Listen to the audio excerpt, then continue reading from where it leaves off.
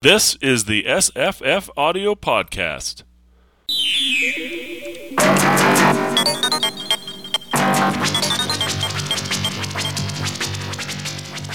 I'm Scott. I'm Jesse. I'm Tamahome. I'm Eric. I'm Jenny with a blog called Reading Envy. Hello, everybody. Hello. And Hello. welcome. And we're here to talk about a book called The Curious Incident of the Dog in the Nighttime. Is that right?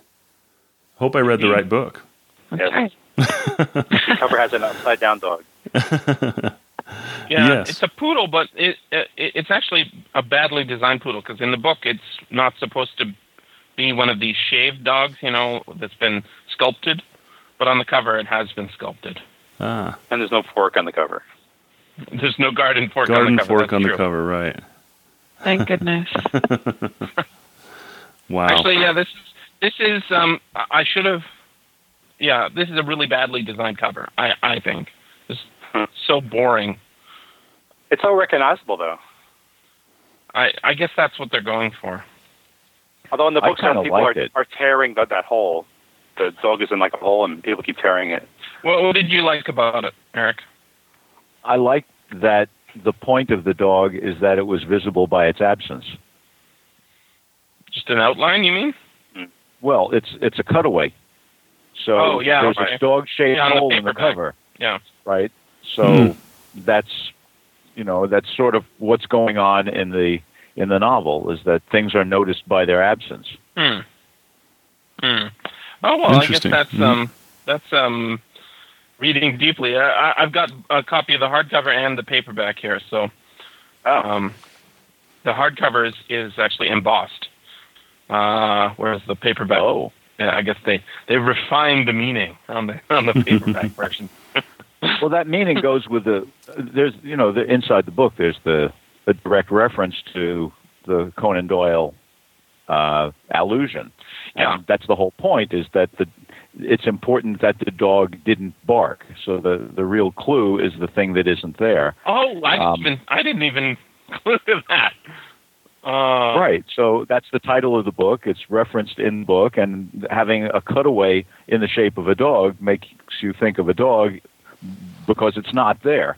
So that's what I meant when I said I liked it. It seemed to me to resonate thematically. Oh yeah, I see what you're saying now. Well, I suppose I just need more. I see this. When I saw this book, I thought, I've heard of this book, but it doesn't sound that good. But then I started reading it, and I thought, it actually is good. And the cover didn't inspire me to read it. Is what I'm saying, I guess. Yeah, so why did you Yeah, select it's this a one, mainstream Jesse? book, and usually you don't like them. You are correct. It is a mainstream book, and usually I don't like them. And the reason I thought we should read this book is because I started reading it for school, and I thought, holy cow, this is a good book. And I guess after it's hard to know how many chapters in, but I would say maybe 5 or 6 chapters in, I suggested this as a book to read.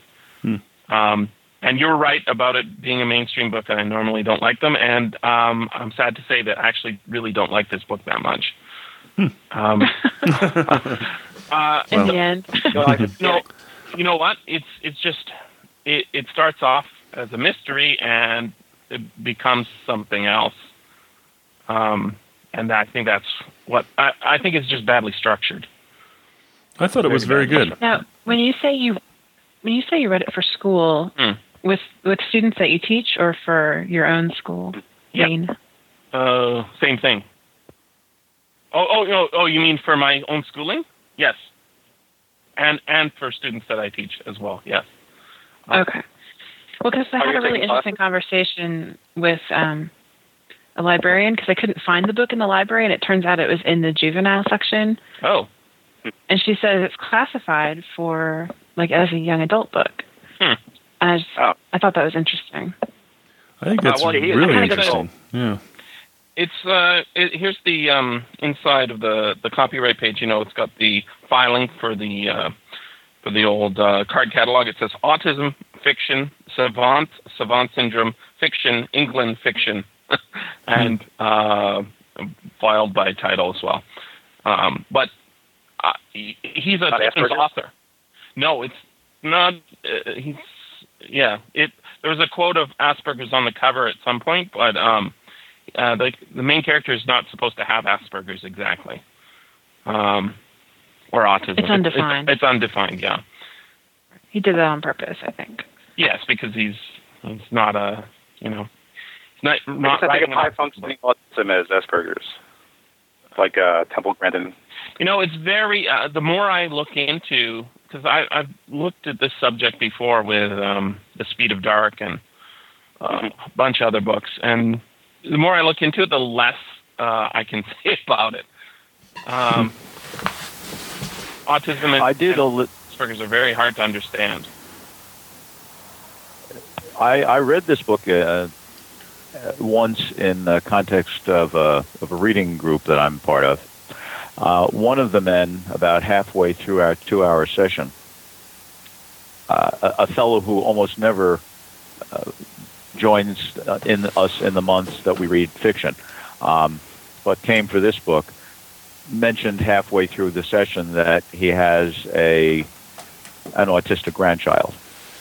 And his report was that this book was absolutely right on, that this gave us an inside look at the mind of someone who's autistic, where along the spectrum none of us had the nerve to ask our colleague, but this is what he said.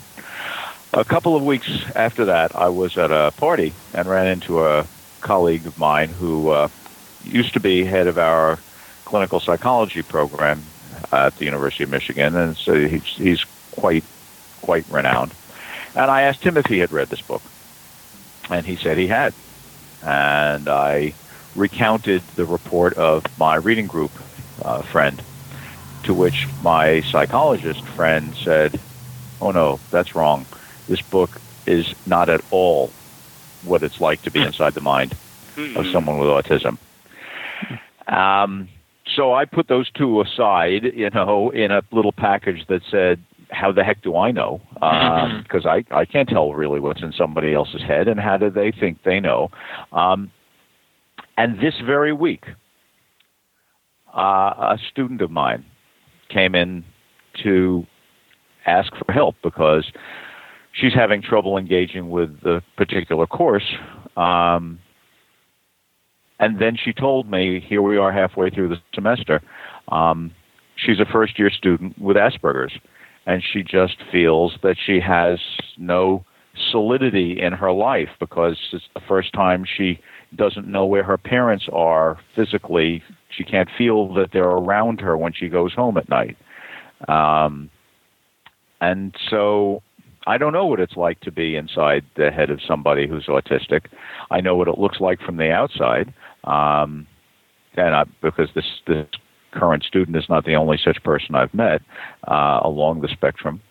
But I've got to say that if a work of fiction is supposed to give us a sense that we're sharing someone's experience, I thought that this was a liberating book because it gave me respect for a different kind of experience, whether or not it's true to any particular autistic person or Asperger's person in the world or not. I think it generates a kind of tolerance, and I believe that's a moral virtue that books can perform, and this one does. Yeah, I agree with that 100%. Do you remember, Jesse, that video that your mom posted by Elif Shafak called The Politics of Fiction? It was a TED, one of those TED Talks. Okay. Anyway, I've listened to that talk, several times because I was so engaged by it. But it says that's one of the powers of fiction is allowing you to experience the other, and coming through that with a respect for the other. And I think this book does a marvelous job with that. Mm-hmm. I don't know how accurate it is. I don't think we can know these sorts of things very well, because even when I'm reading a book with a neurotypical main character, it's a construction, and I don't have a third person, outside point of view of my own life and my own story. So it's very hard to know. However, I think we do get a pretty good character and a mind in this character, and he seems like a kid, and he seems like someone with extraordinary abilities and extraordinary deficits, and it's a very compelling character. Yeah. I think that's kind of the point, though, because I think people with different types of issues get boxed into a list of traits rather than being seen as people. And I read an article called "Constituting Christopher: Disability Theory" and the book, specifically about the book. And the author made the point of, this is just an example of the possibility of being on the spectrum. It's just one possibility of traits and, I guess, coping mechanisms that a person would create for themselves, like all the rules that he has and how he deals with the stress of, his train trip and everything. It's his own view of the world. So yeah, he makes a lot of lists. Yeah. Yeah, and that's something else too. There's a lot of myself in Christopher. I see things. You say make lists. God loves lists. I love lists. But it's just that it's interesting. That's kind of what connects me with it all. And that's why I felt it was so powerful. But I thought it was a very good book. I don't think it's a 5-star book because it fell apart for me at the end. But I did enjoy it very much. I think it just went on. It should have been cut off shortly after the revelation of the mystery, because it's no longer a mystery novel, and it turns into a family drama, which is long played out and poorly played out in a way that I think we could predict and see as not particularly interesting. Yeah, but that was one of the most interesting things about the book, I felt, because we as readers knew what was going on before the character did. And it's interesting, it was in first person, but apparently, the impression was given that he was writing it as things were happening. He would write it that night or something like that. So that was kind of an interesting way to put it together. But, he would just describe the reactions of these adults and what these adults were saying and acting like. And we as readers understood what these people were doing, even though Christopher really had no clue.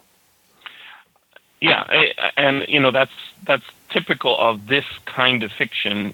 I think if you go back to Flowers for Algernon, right? You've got an unreliable narrator who's very naive about what's going on around him, and as that story progresses, we get a better sense of his understanding of, hey, I've been lied to here, and they're making fun of me there. It shows up in The Speed of Dark as well. And I think we get that in this mainstream book, this popular book, this book that, I don't know if it was an Oprah pick, but it's the sort of book that, a non-science fiction reader will pick up and read. But I thought, well, I've seen this before. But what is lacking is, after the mystery, which I think is actually a pretty good damn mystery, actually, we just get a family drama. I guess I didn't view it that way, Jess. It seems to me that this book actually has something in common with Oedipus. I'm thinking Sophocles here, not Freud. And to say that something is a family drama includes a whole range of works, all the way from the trivial to something as deeply powerful in our culture and in our minds as Oedipus. This Oedipus, when he becomes king of Thebes and marries the widow of the dead king in order to legitimize his position, thinks he wants information and that will bring justice, and sends out to find out who killed the Laius. And, of course, it turns out the information has much different meaning than the meaning that he had expected it would have, just as the oracle has different meaning than he expects when he is told he'll kill his father and marry his mother, or that Laius expects when the oracle tells him you'll have a child who will kill you. This book, it seems to me, in part, is about trying to find real meaning in mere information. And it starts out as a detective story where Christopher seeks, just information. Who killed Wellington, which is an interesting choice of name given that this is a British, right? And his name Christopher, you can't help but think of, the bearer of Christ, and also Christopher Robin. There's something, naively wonderful going on. This is a British book, and I think these references are real. He starts out just trying to get information, and he loves information. He loves mathematics and so on. But once he has the information, then he tries to figure out why this happened. Then he starts to go for meaning. And I think that by moving from why did it happen, from what happened, that is, who did it, to why did it get done, he's learning how to go from merely collecting information to trying to get meaning in his life from that information. And what he ultimately is able to do in seeking the meaning of information is knit his family back together more tightly than it had been before. And so the seeking of information is just the sterile edge of a tool that can allow us to move to something much deeper and more important. And I believe that this book is trying to get us to understand that not just list making that Scott and I too have in common with Christopher. I think loads of us, I certainly love to collect facts, but my real joy comes when I understand that the facts fit into larger patterns and they help to build a sense of my life. And this poor narrator is so comparatively isolated except for his relationship with his father. And the tragedy of the dog's death gets him to cross the street. And the crossing of the street is a foreshadowing of the greater thing of getting onto the train.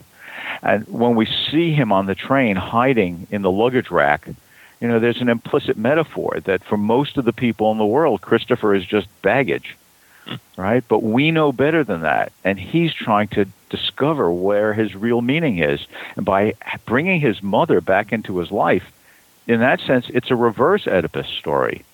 It's finding the meaning of information that you didn't presuppose you knew the meaning of. And that, I think, is wonderfully uplifting. I found the book joyful. Well, besides, I think... Go ahead, Tim. Well, I was just wondering, did he really grow in the end? Because at the end, all he seemed to care about was taking the maths test. He didn't seem to really emotionally connect to either his mother or father at the end. Did you really see some growth? Besides traveling. I thought that the point of taking the maths test is that he was willing to consider the possibility of leaving home to go to university. And that really did represent enormous growth on his part. I also want to ask you, a few times you guys have said at the end. What do you mean at the end? I thought that the end was the appendix. Well, for me, when I said that, and I used the word fall apart, and that was probably a little too harsh, but I was unsatisfied at the end. I didn't feel like it was done, and I can't explicitly point to why, but it just sort of stopped. That's how I felt about it. And even though, it was like, Jesse's talking about the mystery and everything, those things were resolved early in the book. I don't know if that's why I felt that way, being mostly a genre reader, but I read a lot of general fiction as well. But that's just how I felt about this one, is a sort of abrupt tapering off ending that I didn't feel wrapped up. And maybe that was the author's intent.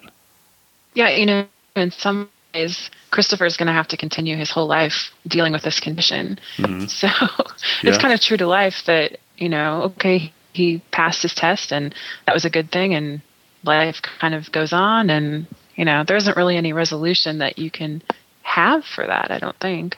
Yeah, that's a good point. I think that that's perfectly legitimate, but I just don't want to read about it. The mainstream book. You know what? I think that's really it for me. If it shows a slice of life that doesn't have some interestingly explored ideas that aren't domestic, he's got an abusive father, and his mother is. She's a bad mother. She's bad at mothering. She's not the worst in the world, but she's not very good at it. And the father, it turns out that he's not as competent at controlling his temper and his frustration as we at first thought he was. And I think that's a good revelation. But the wrap up is 3/4 of the book. Would we call his father abusive? Or just human? Well, no, I shouldn't say. If I said abusive, what I meant is murderous. How about that? Okay, I'll give you that one. Peter would not be pleased with his father. True. Maybe I'm just too easily impressed, but there are things that in this book that I do think of as having wider importance. And since that's a criterion you're raising, Jesse, I'll take a stab at it. Chapter. No pun intended. Right. You said that just in time. Chapter 139 ends with this. It's on page 90 in my edition. And this shows that sometimes people want to be stupid, and they do not want to know the truth. And it shows that something called Occam's razor is true. And Occam's razor is not a razor that men shave with, but a law. And it says, entia non sunt multiplicanda praeter necessitatem, which is Latin, and it means, no more things should be presumed to exist than are absolutely necessary. Which means that a murder victim is usually killed by someone known to them, and fairies are made out of paper, and you can't talk to someone who is dead.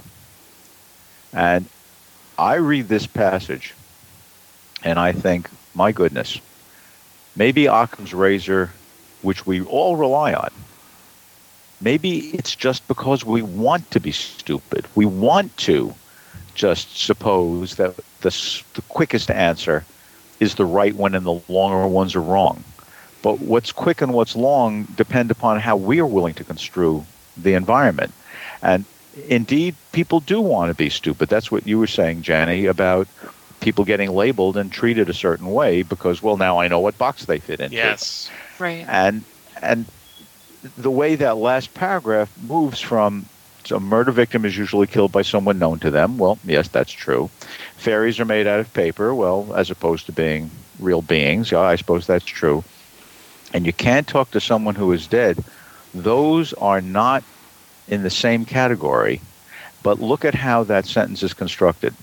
It starts with a murder victim and it ends with someone who is dead. In between is a fairy, and they're usually made out of paper.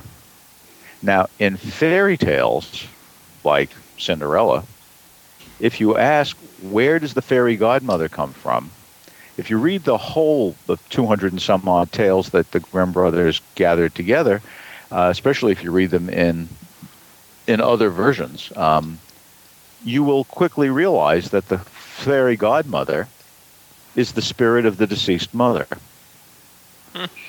And this section here, a murder victim is killed by someone known to them. Well, it's because of the relationship between the mother and the rest of the member, and the son and the husband, that she appears to be dead, that she's gone. And so for Christopher, there is no fairy godmother because you can't speak to someone who is dead. But if the person's really alive, if you don't just be stupid and make believe that you know the easiest answer, but look for the longer answer, sometimes you'll find a better answer.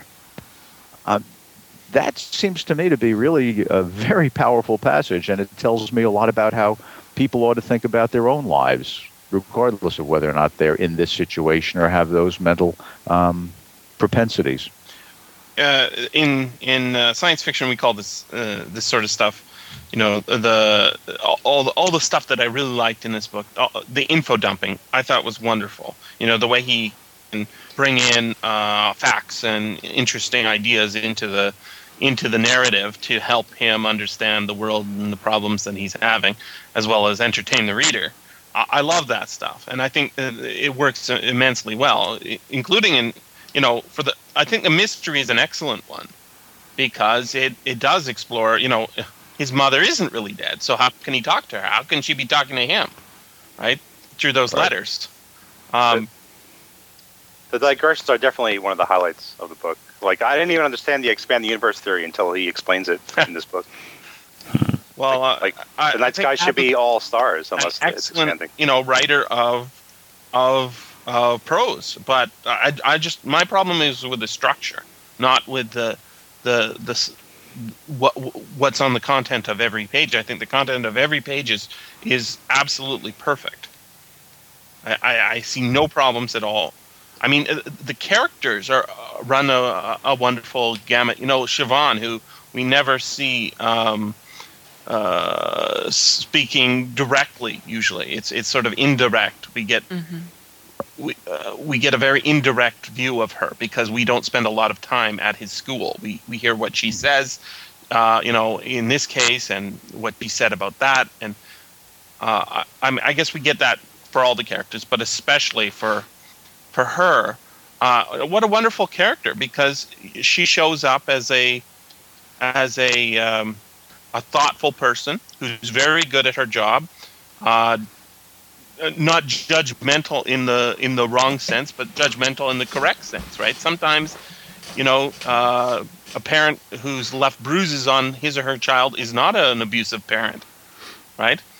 But in the end, maybe she's wrong. And I was more curious about what to think about the relationship between the father and the son than I was about, whether he's going to make it to his mom and whether his mom's, there's so much time spent on that train.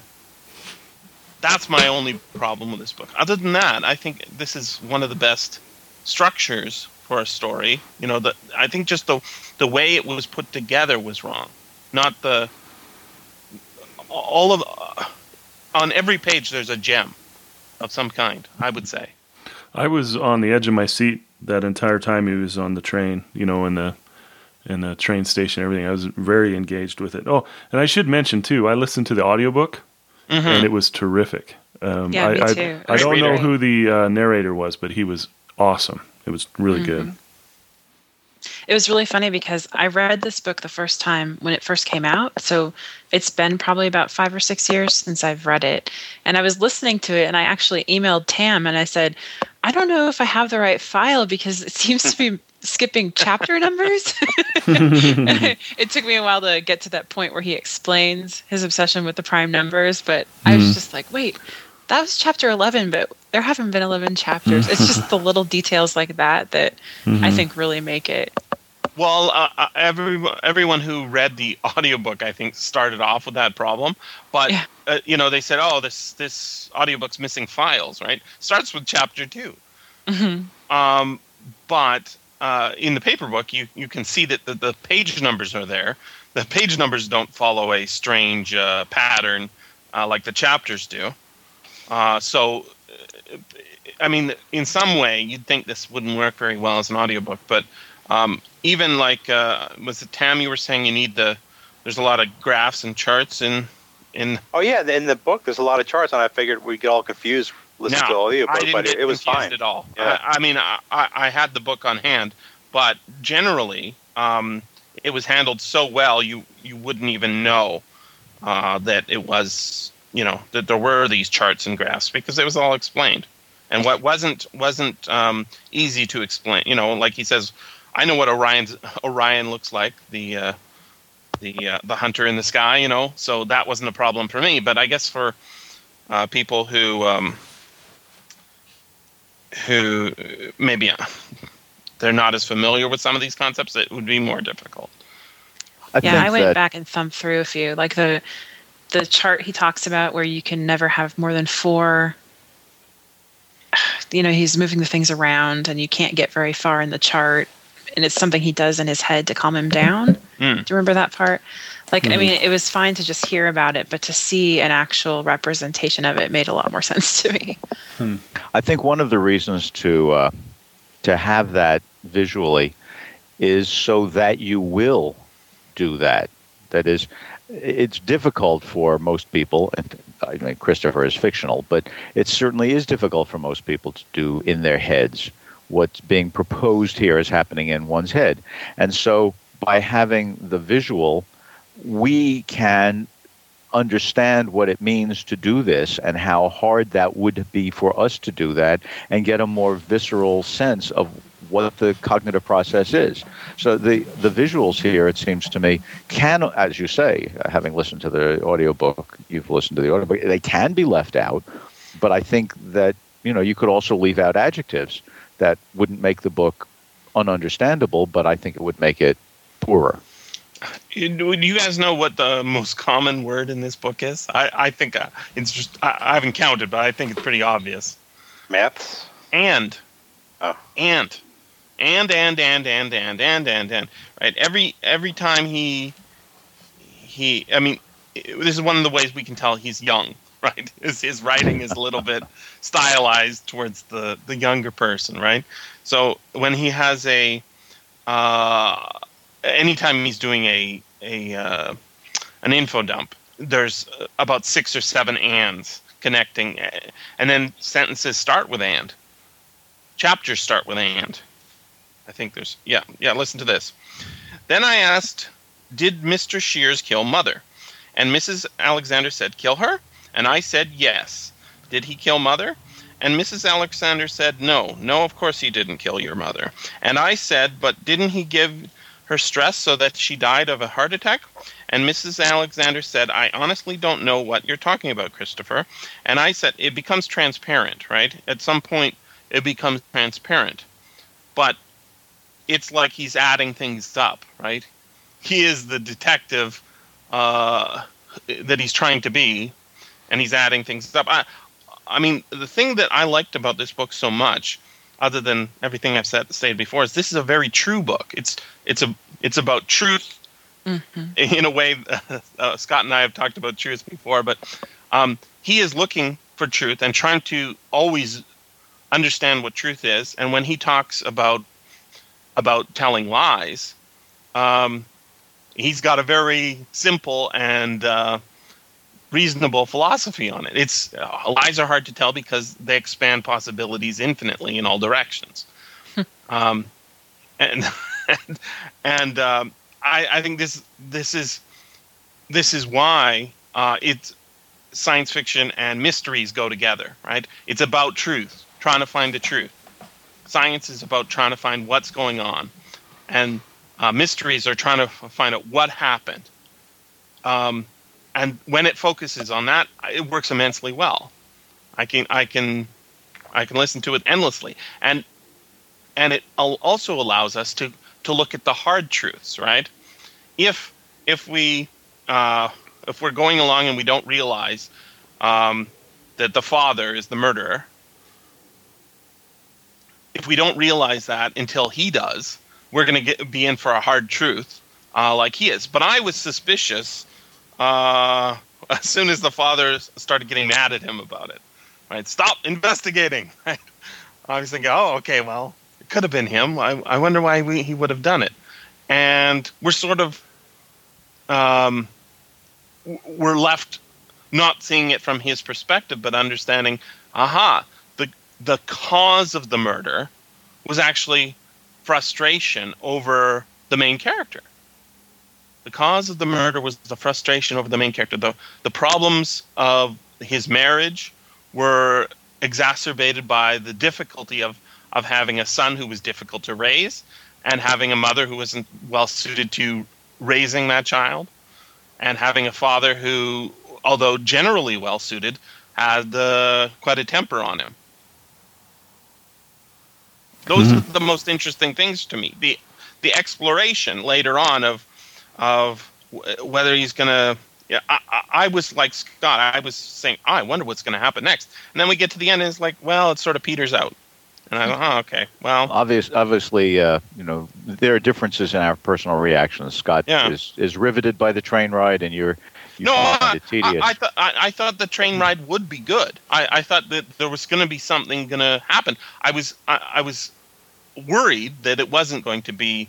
I thought, oh my God, is this turning into a family drama? And it did.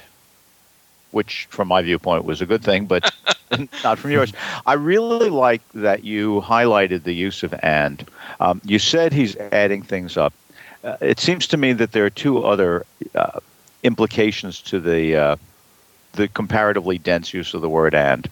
The first is in the common phrase, well, gee, that just doesn't add up. Mm-hmm. I mean, lots of things that add up for us. I mean, you figured who the murderer of the dog was way before Christopher did. Things that add up for us don't add up for Christopher. And it's easy at first to dismiss his incapacity to reach the right sum as a consequence of his mental condition. But it, in fact, ultimately, when we feel some connectedness with him as a human being, when we develop sympathy for him, I think that we realize that things don't add up because of viewpoint, because, we have preconceptions about things, and if things don't fit in, as it said in that passage I quoted, sometimes people want to be stupid. And so he's trying to get things to add up, but sometimes they just don't add up. But there's a second thing, or second, I would add, third, in addition to what you said, and that is because he does not have a framework in which to put things, or many things come to him without frameworks, all he can do is say and. He can't say but, or by the way, or and more so. He doesn't have the contexts that demonstrate relationships, so things are merely one thing after another. And having said that style is characteristic then of his inability to draw frames, but we try to. I'd like to push further and say that, for me at least, a lot of the pleasure of this book comes from feeling the resonance inside many of those choices that I think, other people may think of. When you use the word info dump, Jesse, you're suggesting something negative. I mean, certainly in the field of science fiction. I love info dumps. I love them. Oh, you do? I love them. Well, great. Okay. Well, then you don't mean something pejorative. No. I'm taking a look at chapter 19. It starts out, chapters in books are usually given the cardinal numbers 1, 2, 3, 4, 5, 6, and so on. But I have decided to give my chapters prime numbers 2, 3, 5, 7, 11, 13, and so on, because I like prime numbers. Okay, so he's telling us that he feels he can make a choice. That's a good thing. He's telling us that he isn't bound by the world's conventions. That's a good thing. But the implied author has given us two groups of 6 numbers. The first group is a simple half dozen, and frankly goes on twice as long as you or I are likely to think it needs to go. I mean, we're likely to think 1, 2, 3 would be enough to understand how the numbers go. The reason that it goes on more is that 1, 2, 3 also happens to be a series of prime numbers. So if the aim is to make a distinction between a series of prime numbers and a series of cardinal numbers, Christopher is right to extend it beyond 1, 2, 3. Then we get to that set of prime numbers, which he could, of course, have stopped at 11 or gone on to 17, but instead he stops it at 13, which is not a random number. In fact, if 6 is a half dozen, 13 is a superstitious number because it's one more than... Dozen. Well, it is a baker's dozen, but it's also Baker's Street dozen. Oh, very good. So is there a chapter 221B in this? Anyway, that would be excellent. All right. So then he says, because I like prime numbers. For most of us, most of the time, if you say I did this because I like it, that's considered adequate, right? I mean, why did you have chicken for dinner? I had chicken because I like chicken. But in a novel, if somebody says, I like something, I believe that it's reasonable to ask, what does it mean to like something? What does it mean about the individual that the author has taken the time to slow us down and point out that this is what he likes? So then Christopher says, this is how you work out what prime numbers are. And he begins to show you what prime numbers are. Right? And he gives you all of that info dump stuff, which is really nifty. And you've got It looks like you're just dealing in the world of information and you're getting all this nifty stuff. But the last paragraph of chapter 19 says, prime numbers are what is left when you have taken all the patterns away. I think prime numbers are like life. They are very logical, but you could never work out the rules, even if you spent all your time thinking about them. And so what Christopher... That made me think of rationalism versus empiricism. You know, rationalism is what math is about, but life is not. You cannot work out the rules to the universe just by thinking. You have to experience. Yes, you're absolutely right. But I don't think that Christopher may be thinking about that, and you are responding to what Christopher is saying. And that's all right, and it's in the book, it seems to me. But it seems to me this other thing is also in the book, and that is the author is letting us know that Christopher doesn't want to be thought of as part of the pattern. Christopher yearns to be thought of as unique. Christopher yearns to be thought of as not just the product of a condition or someone who is produced by a certain life experience, that there is something in Christopher that is unique. He likes prime numbers. He wants life to be a prime number. He is willing to always look for the individual as opposed to the pattern, and that's one of the reasons that I think we like Christopher. He talked about his name, too. Did you mention that already? Christopher, yeah, he's like carrying Jesus or something, and says, yeah, I don't want it Eric to mean that. I want it to mean me. Okay. Yeah. Well, no, yeah, I think that's right. And so everywhere in this book, when I see an info dump, I'm also saying a sort of implicit metaphor, something that's revelatory about Christopher's view of life or Christopher's understanding of himself. And time and again, I find myself thinking, yep, this guy's got it right. This guy has a desire to understand things in a certain way and to be a certain way that we can all learn from. So I find myself not... I like the info dumps for the info dumps, but when he gives us a proof that a certain equation will certainly always define a right triangle, part of me is thinking, and he needs those triangles to be right, because anything that doesn't just stand up and follow a set of rules is hard to deal with in the world. I wanted to. It's funny because that's in the appendix, and the library copy I have in hand, paper hardcover. Actually, somebody has done. I love it. They made a little penciled note right beside where it says, so let the hypotenuse of the right angle ABC be AB, and let AB equal 65, and let BC equal 60. And so they've actually drawn it in there. Maybe the author autographed it that way. I think it's terrific, but I think that's why I asked you guys before, what did you mean by the end? It seems to me that it is not trivial that appendix is at the end, because the very last word of this, the last thing that Christopher says nominally addressed to us is, and so now I've proved to myself that I can do anything. But the last thing that he actually presents us that he does is demonstrate that he understands a pattern which can make sure that things are always rectified. That's a human need that he shares with us. He just doesn't want to do it stupidly.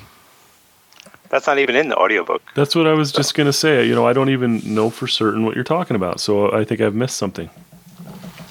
Well, along the way, he gives, there's this thing about right triangles, and he says, prove that n squared plus 1, n squared minus 1 will always be a right triangle. And then he says, but someone told me that really doesn't belong in a regular book. It should be in an appendix. Siobhan, so I have done that. Yeah. You're right, yeah. Siobhan. Right. It should be in an appendix, and so I've done it that way. Which, of course, if there were a real Christopher, then really that might have been what happened. But this is a work of fiction. And so what the author has contrived is a way to raise the question in the context of the ongoing narrative, but leave that as the last word of the novel. That there are ways, at least in the world of mathematics, to make sure that you always know when things are rectified. That is think neat.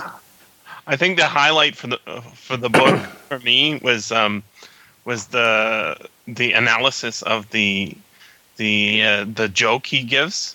It's quite late in the book, because it sort of sums up his character. He says, let's see, I don't know what page number this is. 64 of 100 something. Okay, I'm looking at the PDF. He says. And I realized I told a lie in chapter 13 because I said I cannot tell jokes, because I do know 3 jokes that I can tell, and I understand one of them is about a cow. And Siobhan said I didn't have to go back and change what I wrote in chapter 13 because it doesn't matter, because it's not a lie, it's just a clarification. And this is the joke. There are 3 men on a train. One of them is an economist, and one of them is a logician, and one of them is a mathematician. And they have just crossed the border into Scotland. I don't know why they are going to Scotland. And they see a brown cow standing in a field from the window of the train. And the cow is standing parallel to the train. And the economist says, look, the cows in Scotland are brown. And the logician says, no, there are cows in Scotland, of which one of at least is brown. And the mathematician says, no, there are at least 1 cow in Scotland, of which one side appears to be brown. And it is funny because the economists are not real scientists, and because logicians think more clearly, but mathematicians are best. So, economists won't buy this book. And he thinks, I like, if you start analyzing what makes something funny, you really do start, seeing, okay, we can make a formula, and this is going to be a funny joke, or this isn't going to be a funny joke.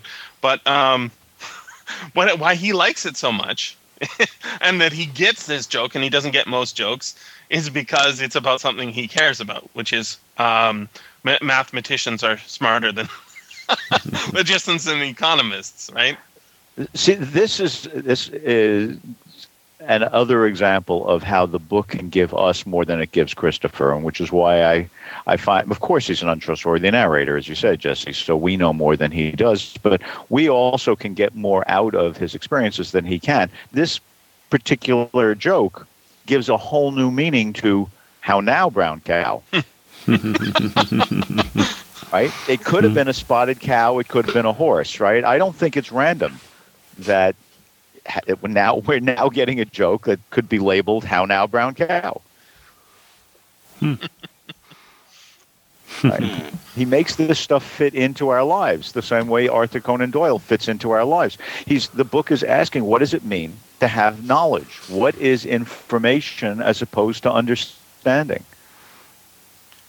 There's so many wonderful things in this book. I mean, when the character is talking, most of the time he's making conclusions. I'm saying, yes, that's absolutely right. That makes total sense.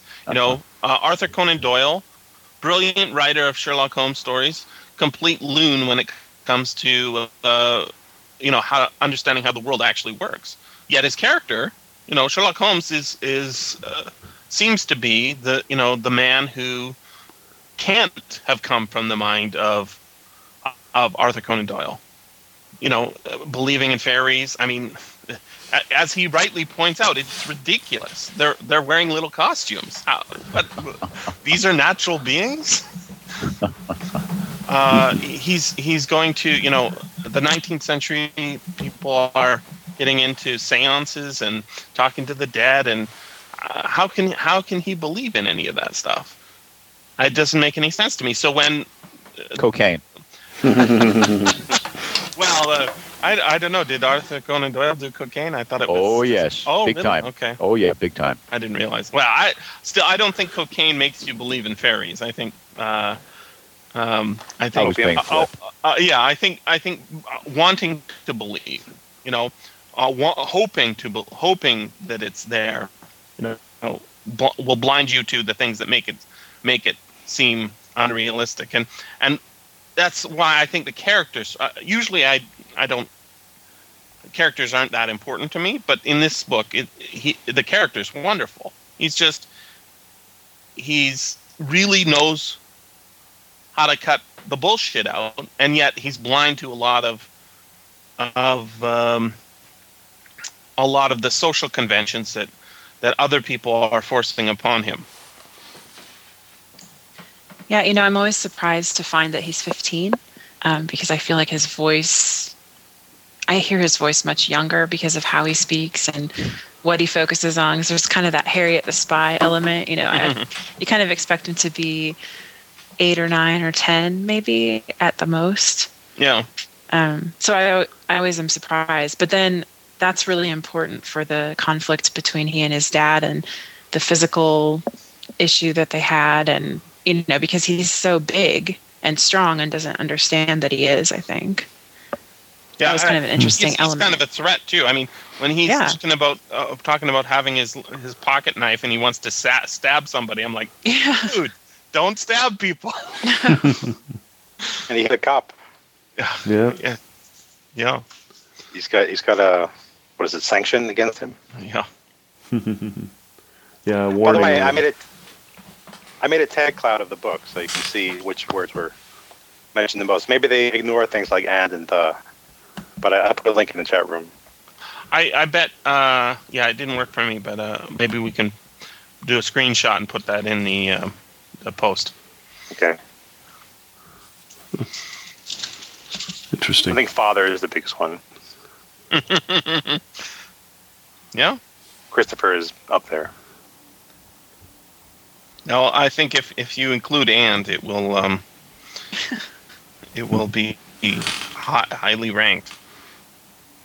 Mm-hmm. Jesse, do you know what that whole? Okay, I'm going to read you something and tell me if you recognize this.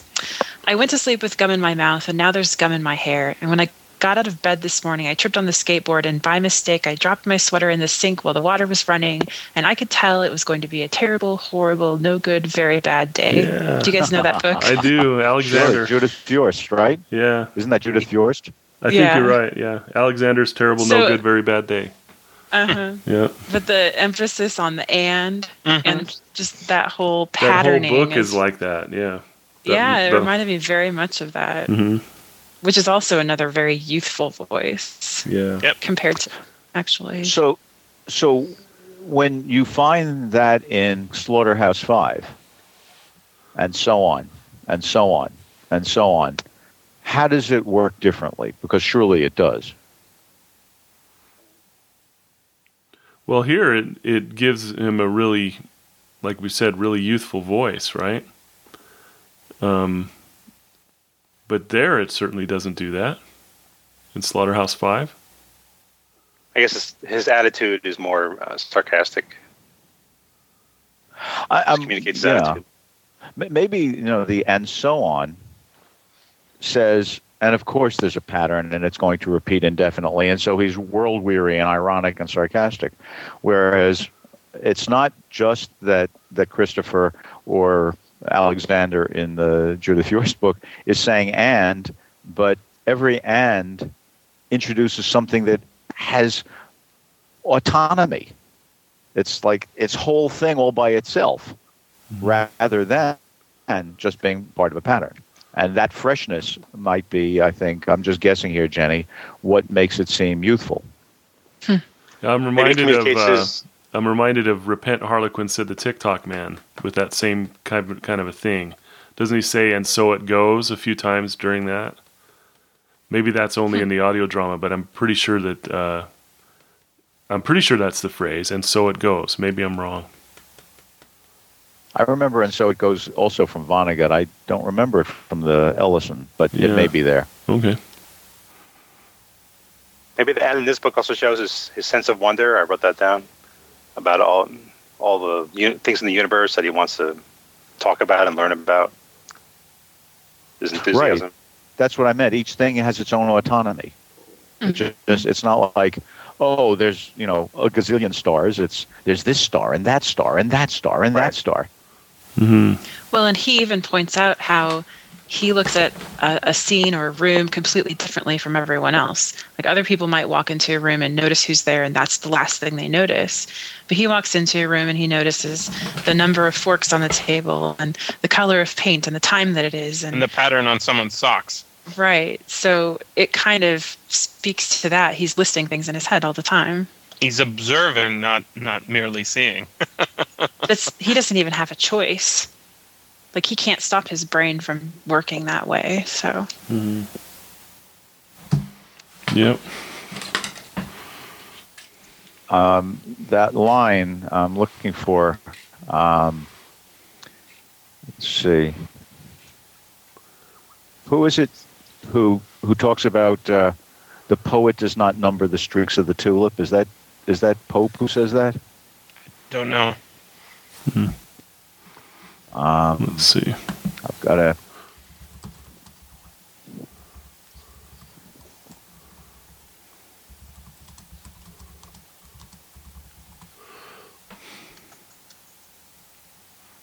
Anything asked away, book called Christopher Dog Door, eyes, father, garden going, happen head, home, house, killed, live, London, looked, lots, man, math means, meant, mother, misses, okay, opened, people, policeman, real room, school, shears, Siobhan, someone, something, sometimes, station, things, think, think, thought, Toby, told, took, train, walked, Wellington, work. Do you think that Toby was supposed to be a reference to Algernon? To what? To Algernon from Flowers for Algernon. Doesn't wow, that's a really good point. The rat. Because the rat doesn't play a huge role in this story. Huh. But he's always there. Yeah, that's neat. He chews up every scene. He chews up every scene. Huh. Oh, damn. You don't think it could have to do with Uncle Toby, who's always riding his own hobby horse? I have no idea. I've never heard of that expression. Oh, the expression to ride your own hobby horse, meaning you're just doing the stuff that occurs to you, it's your idée fixe, exists in the 18th century and is made popular by Uncle Toby, who has that trait of always riding his own hobby horse, actually riding a hobby horse in Tristram Shandy, which is, probably the single most interesting, meandering, bizarrely constructed novel of the 18th century. And by the way, speaking of the 18th century, I think the first volume of that comes out in 1766. I could be getting that wrong. But it wasn't Pope who said about the numbering the streaks of the poet. It was Johnson, who's Pope's direct contemporary. And it turns out it's in Rasselas that the character who guides this prince to his naive movement through the world. You guys familiar with Rasselas? Not me. Rasselas is like Candide. Rasselas is like Candide, and it's a guy who is raised as a prince. Everything always works fine for him in his cocooned little world. And he decides he wants to go see the world, so he goes out to see the world. And he is just utterly disappointed by everything that he sees. And a guide for him is a philosopher named Imlac. And the poet, the business of the poet, Imlac says, is to examine not the individual but the species, to remark general properties and large appearances. He does not number the streaks of the tulip, or describe the different shades in the verdure of the forest.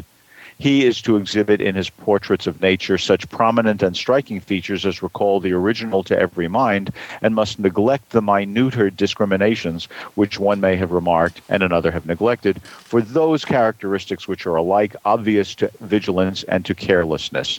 In other words, this phrase, the poet does not number the streaks of the tulip, which is a fairly famous phrase in the history of rhetoric or aesthetic theory, is exactly given the lie by this book. What Mark Haddon has been able to do here is construct a real sense of character by giving us someone whose joy is in numbering the streaks of the tulip, because he's not willing to reduce everything to a pattern, in part because he has difficulty reducing things to patterns, except in mathematical terms, but in part because he gives more attention and respect to each individual thing, including counting the forks when he comes into the room. So I do think that there's an argument going on here. And as I say, this is, if I've got my dates right, this is within less than a decade and a half from from Uncle Toby and his hobby horse with his fixed idea. Uncle Toby is a breakfast cereal in Australia, by the way. This reminds me, I just looked up Restless, and I read about it, but I've never read the book. One of the ways I find myself reading, I don't go by what's popular. This book is, I don't know, it's from 2003 or something like that. Is that right? It's hard to, let's see. 2002. Okay. So, it's not super new. The reason I picked it up was because I needed to read it, and I thought, oh, this is good, even though I hadn't picked it up before other people had read it in the past. The way I generally like to read things is I'm reading something, and then in that book that I'm enjoying, the author has placed the title of another book, and I say, oh, that sounds interesting. And I think the first time I did that, that I said, I wonder if that book's real. I was reading, maybe it was that book. It was Have Spacesuit Will Travel by Heinlein. And the main character wants a spacesuit, and he goes to his father and says, I want a spacesuit, Dad. And he says, well, you better get yourself one then. And he went back to reading his book, which was Jerome K. Jerome's 3 Men in a Boat. And I thought, oh, that's a weird name for a book. And the father is enjoying himself reading the book, and the son says, well, I guess I better figure out a way to get a spacesuit then, and walks out of the scene. And then I'm in the library, and I said, wait a second, Jerome K. Jerome and 3 Men in a Boat. It's a real book. And since then, I've thought, well, people who write good books have to have read good books. What books have they read? Well, they put it in the book, right? They are specifically choosing what books to put in the hands of fictional characters. And they don't generally pick non-existent books, although they can. They generally pick real books. And so with Rasselas, the history of Rasselas, Prince of Abyssinia, there's a Wikipedia entry saying all the different times it's mentioned in other notable literature. It's in Jane Eyre. Helen Burns reads it. It's in Cransford.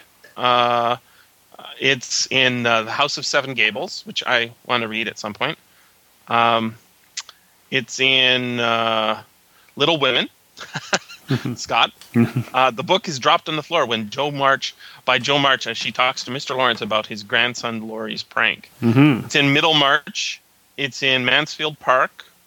It's in The Mill on the Floss, and probably dozens of others. And we even got to it in this book somehow. As I said, very famous. Yeah, it's a really good way to read, I think. You read by... that's how I discovered Donald Westlake. I discovered Donald Westlake through Lawrence Block. Lawrence Block put... his character was reading a book, and he actually put the text of the book he was reading into the book. I said, wow, that sounds like a great book. And then I went and found it. Turned out he was right. It was a great book. Yeah. Wow. I think Joe Walden's, among others, has a ton of real science fiction books she talks about in them. Interesting. She talks about her. Yeah, doesn't it seem to be a trend stuff right now? Is books that reference other books, or it seems that the TV shows that I watch are more self-referential than in the past. Starting probably with Buffy the Vampire Slayer, and then am I wrong? Doesn't it seem like that? Star Trek really didn't reference anything like that, but then you get into all these. Well, not by name. No. By the third season, they're having a gunfight at the OK Corral. That's true. They're doing all kinds of referencing, and I think it has to do with the first as opposed to the third season. Uh-huh.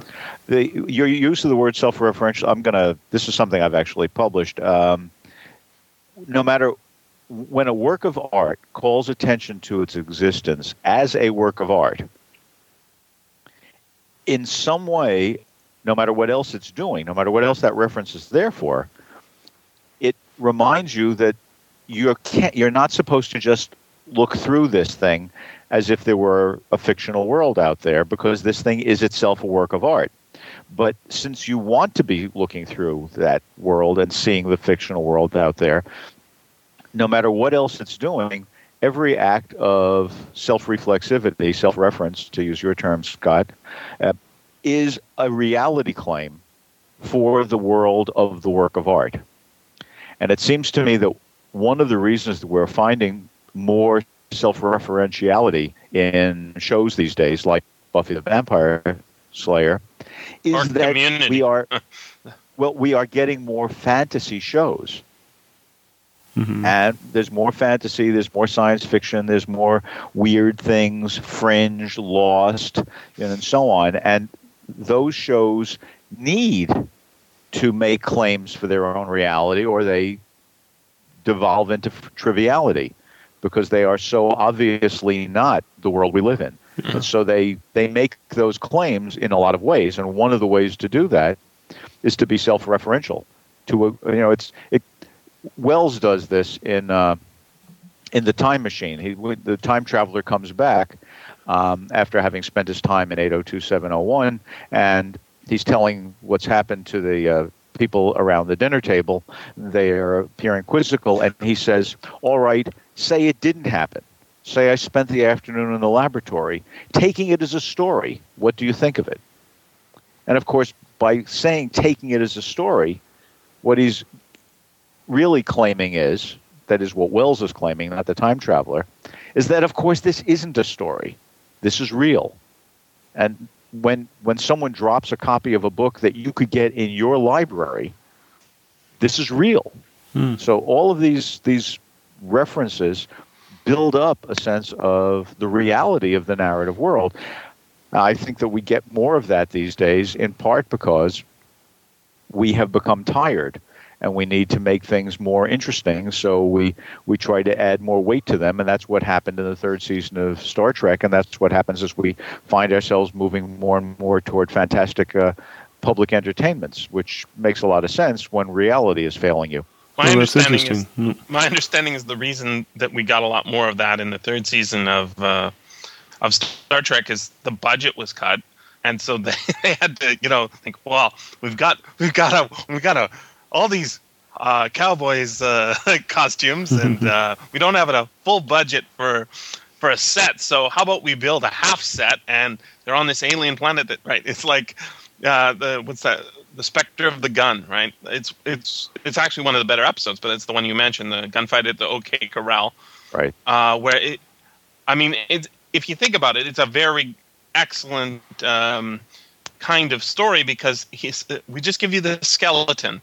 You don't need the full universe. You just need the skeleton to tell the story, right? It is a very meta episode of Star Trek. Right? Right. I think someone said on this podcast, it was a long time ago, that most of the protagonists in science fiction novels don't read science fiction. And I thought that was an interesting statement, because it's true. I don't see a lot of that in hard science fiction until lately.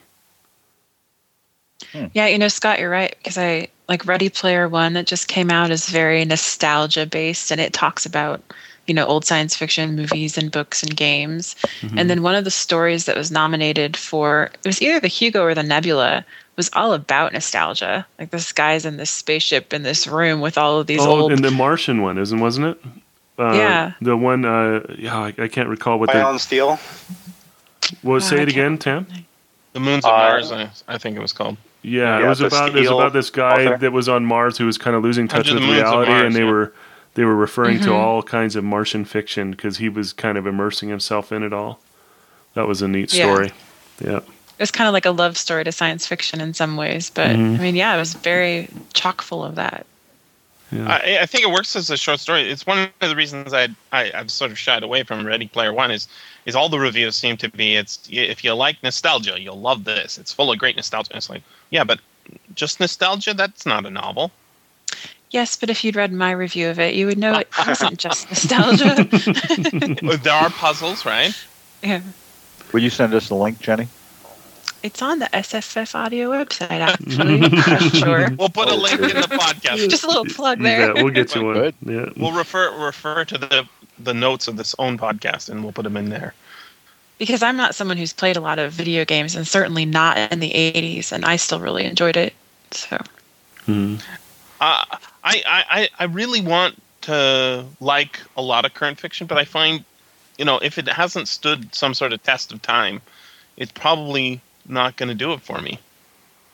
I just I get so, like, I was talking to Scott not that long ago, but I get so much more satisfaction out of having handed to me a winnowed book, something that's been, tossed on the seas for 100 years, or 50 years or 20 years, and then, shows up on my beach. It's just probably got some strength to it that a modern book probably doesn't, and that's just because all the other stuff had sunk, right? And so in 10 years we'll check back on this book and see if it's good. Well, I think this is it's just the structure that I don't like, and I think it's because it's a short novel, right? This is a short novel, but I think this should have been a novella. I think it would have worked a lot better as a novella. I really enjoyed the length of it. It was a short novel. The audiobook was only 5 CDs long. Yeah. So it anyway, was really quick. I felt it was excellent. Yeah. I read this twice, which because I read it in 2 different contexts, and it's very rare for me to be willing to read a book twice. So I guess I have to say, I too did not find wasted pages here. And you wanted to discuss it too. Mm-hmm. So it must be good. Yeah, I did want to discuss it because it moved me. I think that there are a lot of things that fiction can do. One of the things that fiction can do, I happen to be, I've never read Uncle Tom's Cabin before, and I happen to be within about 80 pages of finishing reading that. And one of the things that fiction can do is engage the issues of its contemporary audience. Uncle Tom's Cabin turns out to be very expertly written, blatant propaganda melodrama. Mm-hmm. And frankly, I would happily recommend it to somebody who wanted to learn about the principles of writing melodramatic propaganda. But it's not a book that does much for me today except generate a sense of guilt about America's past. But I can see that reading it in 1853, when slavery was in fact in full force, it wouldn't just make you feel guilty. It would make you feel like, hey, God damn it, I have to do something. Right, yeah. Exactly. And so, when you say... We need a book like that today. well, there is actually a book like that today, Super Sad True Love Story by Gary Steingart. Looks an awful lot like a prediction of the Occupy Wall Street movement. Yeah, I've read that one. But it ends up mostly being a love story in the end. It does indeed. And who knows what's going on in those tents in Zuccotti Park. But you got to keep warm at night. Right. But it does seem to me that, books can do a lot of things. And so when you say that you don't find, you want winnowed books, the ones that come up, get mixing your metaphors, which is great. Sorry. The salad of metaphors, that's good. Come up on the beach 100 years later. I think that is absolutely, completely legitimate. There is something to be said for reading the Uncle Tom's Cabin now, but it is different from what it would be to read Uncle Tom's Cabin in 1853. And what I'm hearing you say, Jess, is that the curious incident of the dog in the nighttime, you don't think, because of your view of the structure of it, you don't think that 100 years from now people are going to find this interesting. And I'd like to suggest that some may, but because they're going to be doing it in a different way. When I read Light in August, Faulkner's main character, who cannot figure out how he fits in the world racially, and winds up being quite a violent character, Joe Christmas. I wanted to hate him because of the clearly bad things that he does, but because Faulkner allows me to understand his mind so well and how much his mind is shaped by the conflicting issues of racism in the world around him, whether he's in the white part of the world or the black part of the world, whether he's passing or whether he's acknowledging his black heritage. I felt enough understanding of Joe Christmas that even though I condemned his acts, I did not find that I hated him. I found that I understood him, and I wished his life had been different. Yes, he deserves punishment for what he's done, but that's his tragedy. It's not his evil, or at least that's how it felt to me. And it seems to me that, and that's, of course, from, I forget, Light in August is probably somewhere around 1930. And that's not our world anymore. I mean, we live in a world, at least in the United States, where in most cities, people who are biracial have no difficulty whatsoever being accepted in all kinds of social contexts. But if we're lucky, another 80 years from now, people who have Asperger's won't have any trouble being accepted in all kinds of social contexts. But I think that just as the humanizing experience of reading Light in August was valuable to me, not in 1930, I'm hoping that the humanizing influence of reading The Curious Incident of the Dog in the Nighttime will be valuable 80 years hence as well. But then I don't read it as being structurally flawed. So, no, yeah, I think, let's compare it to Speed of Dark. Have you read that? I have not. Oh, well, it's very similar in that it's got I think he's supposed to have Asperger's or might be autism. It doesn't really matter. He is not neurotypical, I guess is the expression. And it's very much inspired by Flowers for Algernon, in that the character is given a choice whether he can be made normal or not. And there's some. I think you'd quite like it. It's got a lot of stuff about community, and it's got a lot of.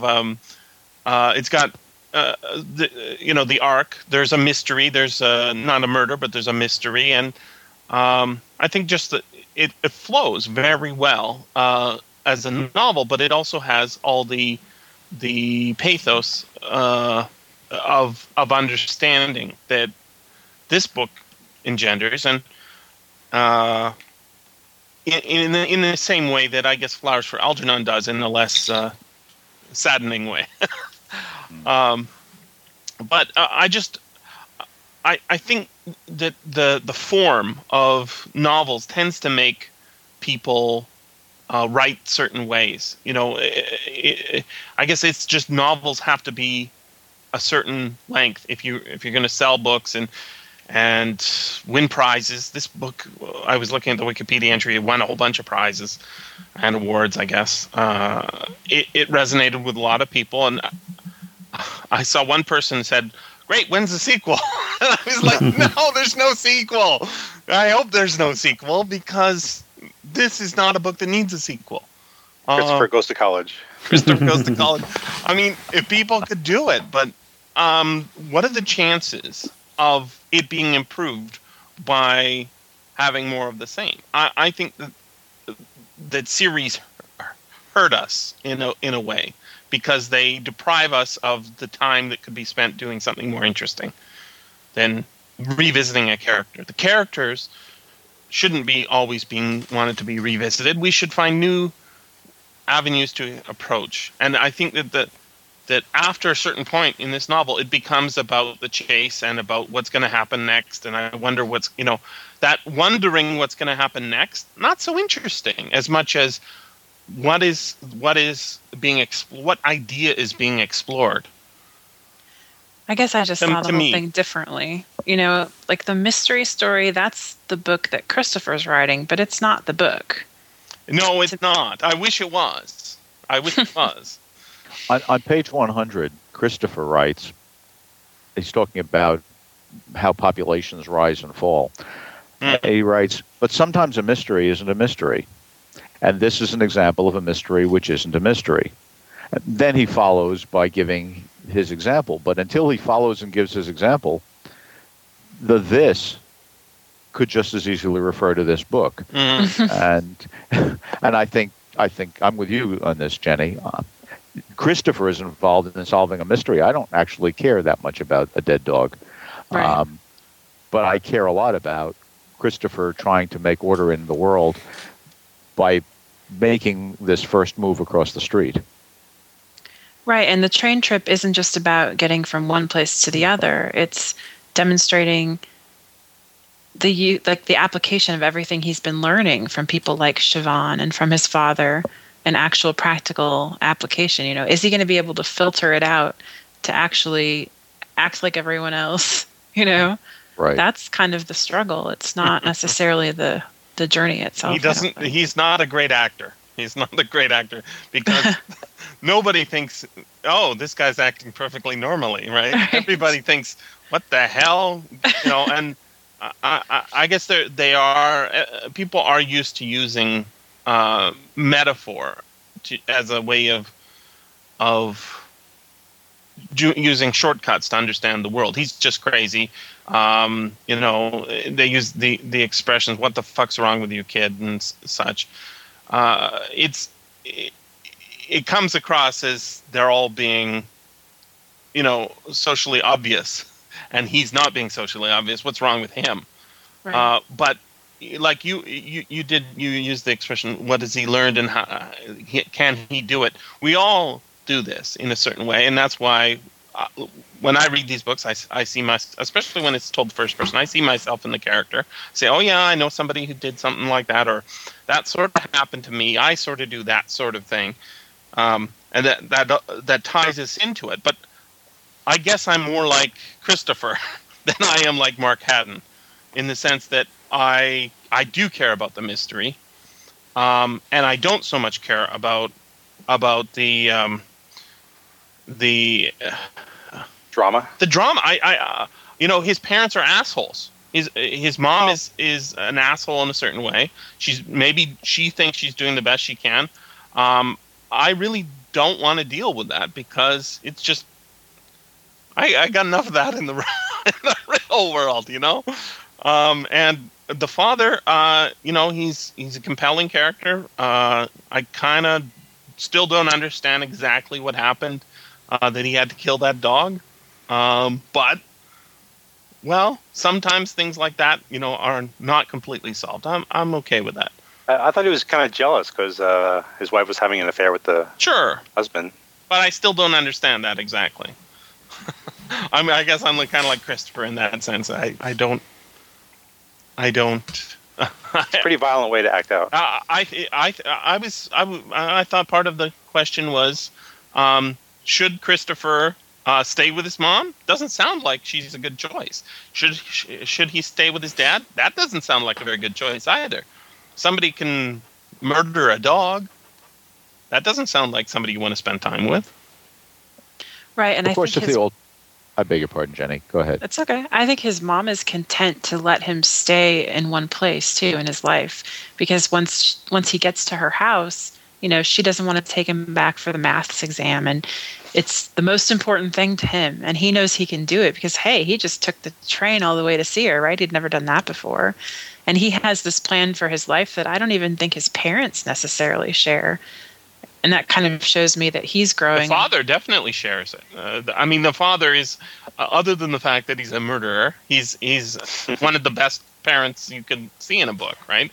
Right. It sounds like he's willing to relocate to help him go to college. He makes the school. You know, he says, "I'll pay money out of my own pocket for you guys to do your job," right? Right. He's very proud of him. Well, but he's also, you know, he's looking after his best interests. And so I think that a lot Whose of best interest? of Christopher's best interests. Thanks.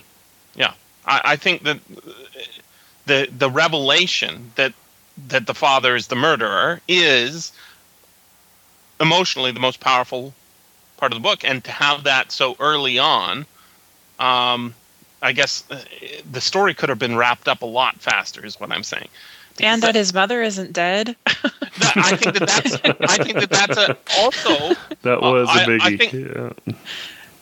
I think that that's also a good twist. But after, like when she was talking in her letter, she was talking about how if she hadn't married Christopher's father, she would have been living in the south of France with a man named blah blah blah, and have a garden with sunflowers. Like, she had planned out her whole dreamed life, right? That is obviously a fantasy of hers, and she lives in a fantasy world, right? If you read what I guess we all do to a certain degree, but she lives in a fantasy world very explicitly in her letters. She says, we're moving into a new apartment. I don't like it very much. We can paint the walls any color we like. Right? And when Christopher gets there, the walls are brown. She is living selfishly. She is living selfishly for herself. And so France has no schedule. When you have a child, you cannot be a selfish person in that respect. You have to say, well, wait a second. What would be the appropriate color to paint your walls if you owned an apartment and you knew that your son hated the color brown? What would be the appropriate color? Well, it certainly wouldn't be brown. But she's a selfish person. We know this from the fact that she ran away from home, right? She ran away from home and didn't make much more than a token, write a letter effort to take responsibility for her child. In science fiction,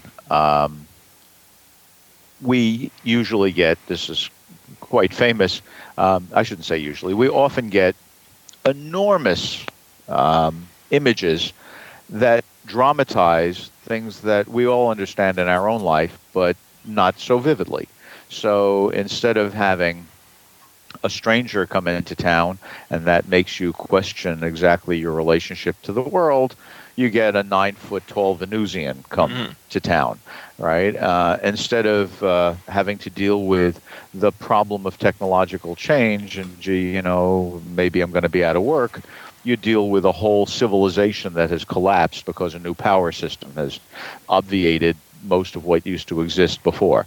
Right? I mean, so science fiction gives us these really big things, and we don't dismiss them as being foolish. We accept them as a rhetorical device that allows us to tell a good story that also bears on our lives. It's a clarified version of life, right? Let's take that word clarified. Yeah, in the cooking sense, right? Yes, I understand. It's as good as butter, right? As smooth as butter, right? One way to read the mother is as a clarified mother. Yes. Right? I mean, instead of thinking she's a bad mother, I would guess that 90% of the people in the world, if they were asked, could your mother have done more for you? Are there other things you would have wished from your mother? Even those who think they had wonderful mothers would say, well, but she did have to work so hard. I understand why she was short-tempered sometimes. Or, what child doesn't want just at least a little bit more from his mother? So this mother is a clarified mother. And to say, well, it's not interesting because she's not a good mother to begin with, but he has no mother. And to have a mother who is at least a little bit of a good mother is a great step forward for Christopher.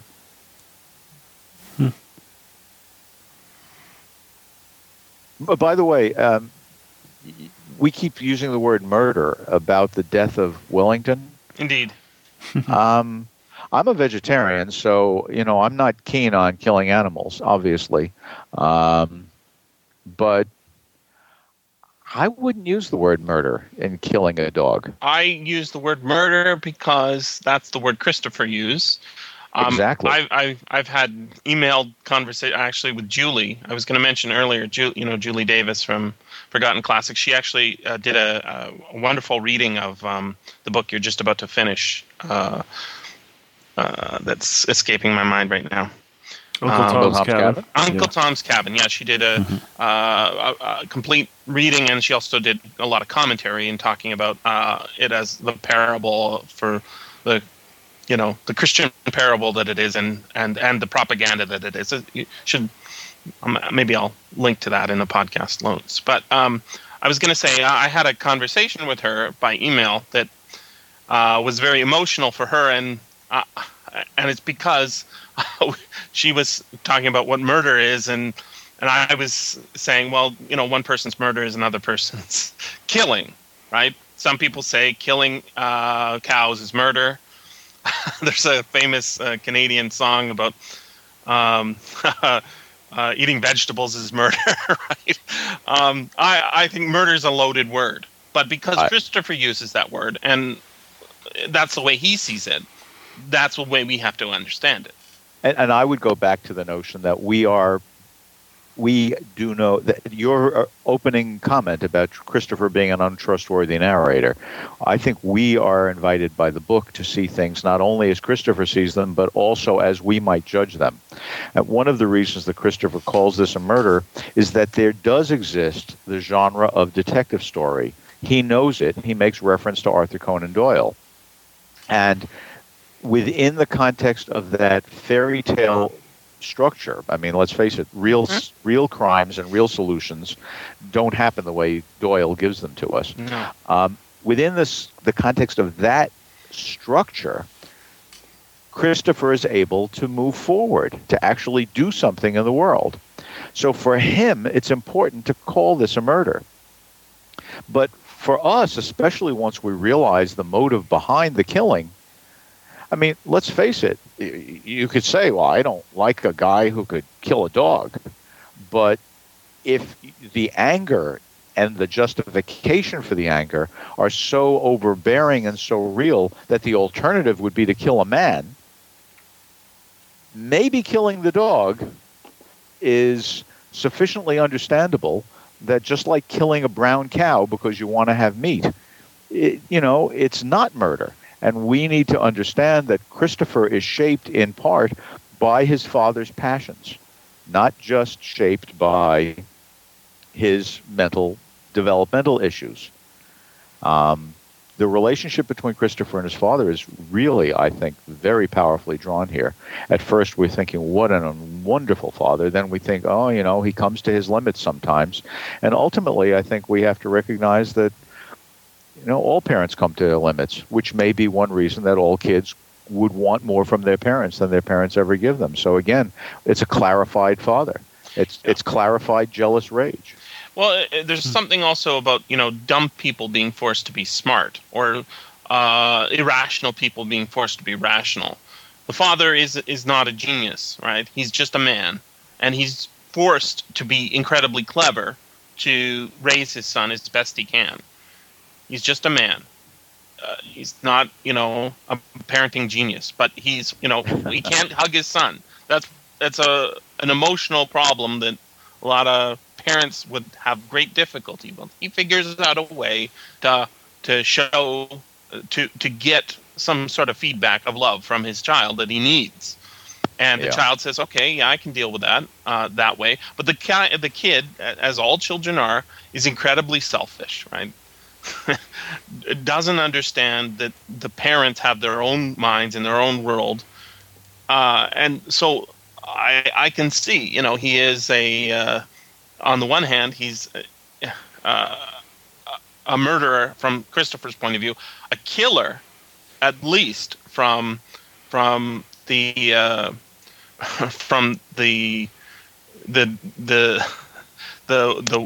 neighbor's point of view, the neighbor's, the owner of the dog's point of view, and he doesn't own up to it until too late. He also does all sorts of other terrible things, like lying to his son about his mother being dead. He doesn't do it out of hate, but out of difficulty and problems. But here comes Razor, right? I mean, the book is giving us the ability to make judgments about this. That's part of the reason for the discussion of Occam's razor. Well, I guess if a book is able to provoke some discussion, then it can't be a terrible book. I'm not saying that it is, though.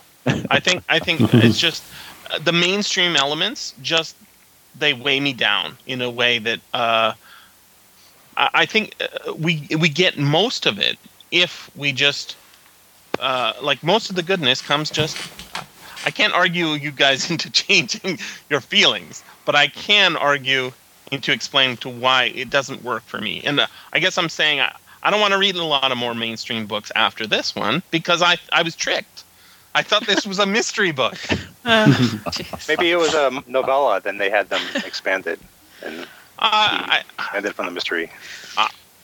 I think that that's entirely possible. You know, the pressures of the marketplace and the pressures, you know, think of even the way, you know, Margaret Atwood talks. She's writing a science fiction trilogy, right? And she says, "Oh no, I'm not." Well, it's the third book in her science fiction trilogy. Okay, well, guess what? She used to not write trilogies. The reason she's writing trilogies now is not because suddenly she found the form that is so wonderful to express her. No, that's not it. It's the market. And she might delude herself into thinking that that's not the case. But the market is controlling a lot of the production.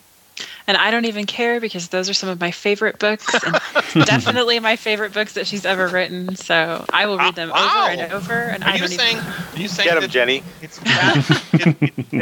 You saying this latest trilogy is better than The Handmaid's Tale? Yes. Wow, that is because old. They are intertwined. They ask really important questions. I've had the best discussions about the ending of Oryx and Crake than I've had about any book. Wow. So, yeah, I really like them. Would you put it on the list? Put this book on the list. Would you like a sequel to this book? No. Are you sure? Yeah, no, I don't think every book needs one. You know? I think it didn't need any. I think the genius of the way Atwood did it, though, it's not a consecutive sequel. It's a simultaneous. So she's telling the same story 3 ways. Wells didn't need any. He didn't need any sequels. It seems to me that a sequel is as sequel does.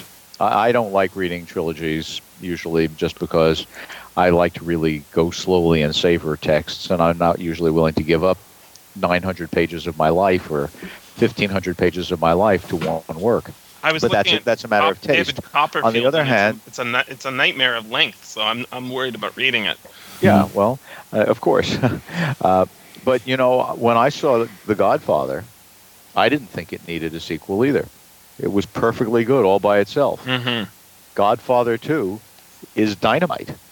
Or Matrix or any of the other ones. What I'm saying is a sequel is as sequel does. You know, you don't know that I mean, there are some works that are written so that they are incomplete unless something else happens. I think that's a cheat, and I don't like being sucked into that. But there are lots of works that seem entirely complete, and then somebody else, or maybe the very same author, figures out a way to write yet another one, and you think, hey, by golly, good for you. And so I don't have anything against sequels. I just have I have something against being forced into sequels. I think the reason that it happens so much more often in science fiction and fantasy, though, is because with just contemporary literature, it's written in a world we know. And an author in science fiction and fantasy spends so much time world building that I'm not surprised that they want to keep writing in it, whether or not they're successful, you know, because they have it in their head and they know the world and they know the characters. And I don't think there's often a time where you can tell the whole story of that world in one book. I think that's right, and I would say that the market has a real virtue here, because no matter, I mean, take your infinite number of hypothetical science fiction writers constructing an infinite number of hypothetical science fiction worlds, the worlds that the market wants are going to be discovered by having the authors do that, what you just described, Jenny, and frankly, sometimes the world is more the point. Yeah. I mean, right. I don't read a lot of mystery stories, but I read some. I know I've got a friend who's one of those Baker Street irregulars. And, I mean, he's read the whole of Sherlock Holmes probably a score of times in his lifetime. He just likes the feeling of London and the feeling of that controlled world. The idea that, as Auden says in an essay in The Enchafed Flood, hidden guilt will be revealed. He wants to go back into that world. I know people who reread Agatha Christie all the time. So maybe people are making trilogies. The market says which trilogy is going to work. But I think Jenny is right that the constructing of the world can be such an enormously important artistic activity that not only does it offer a payoff for the author to return to that world, it offers a payoff to many readers to get to go back into that world.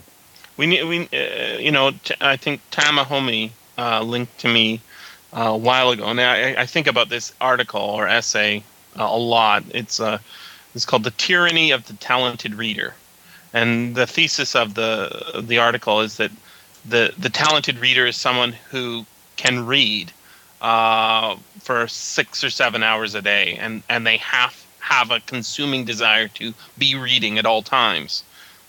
And to get through, to do that, they need to have to be constantly fed, and they want to be fed what they've had before. And that drives the market to this sequel, endless 20-book series on vampires with, romance or whatever. And the distortion of that has effects on the people who aren't talented in that way. The word talented is in scare quotes. So I would say I just want to try and avoid falling into that. And it's hard to know exactly when you begin research whether you're going to fall into that or not. I like to pick up a book and then, I find out there's a sequel planned. Oh, that actually scares me.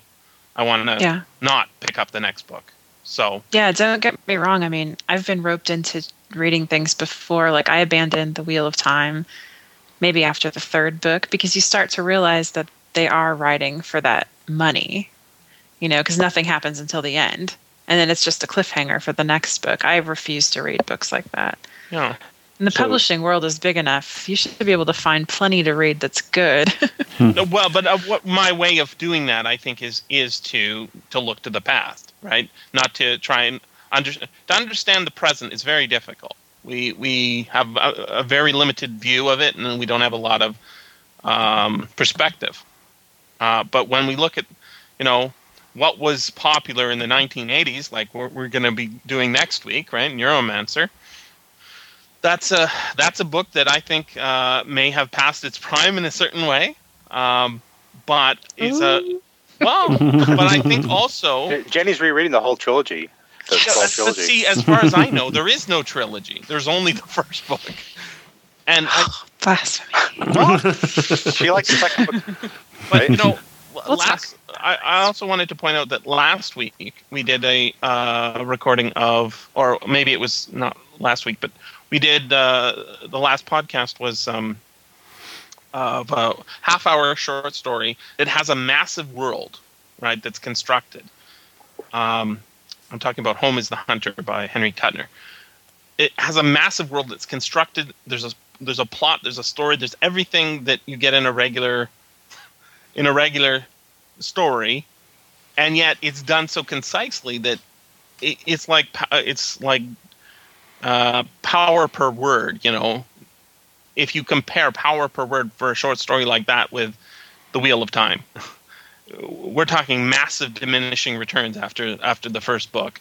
Well, this story does way more than I can imagine that entire series does in terms of delivering on ideas. And that's what I look to books for, I guess, is to deliver on ideas rather than to deliver on some sort of passing time, a way to make time pass. So I got lots of ways to make time pass now. This has been the SFF Audio Podcast. Please join us at www.sffaudio.com.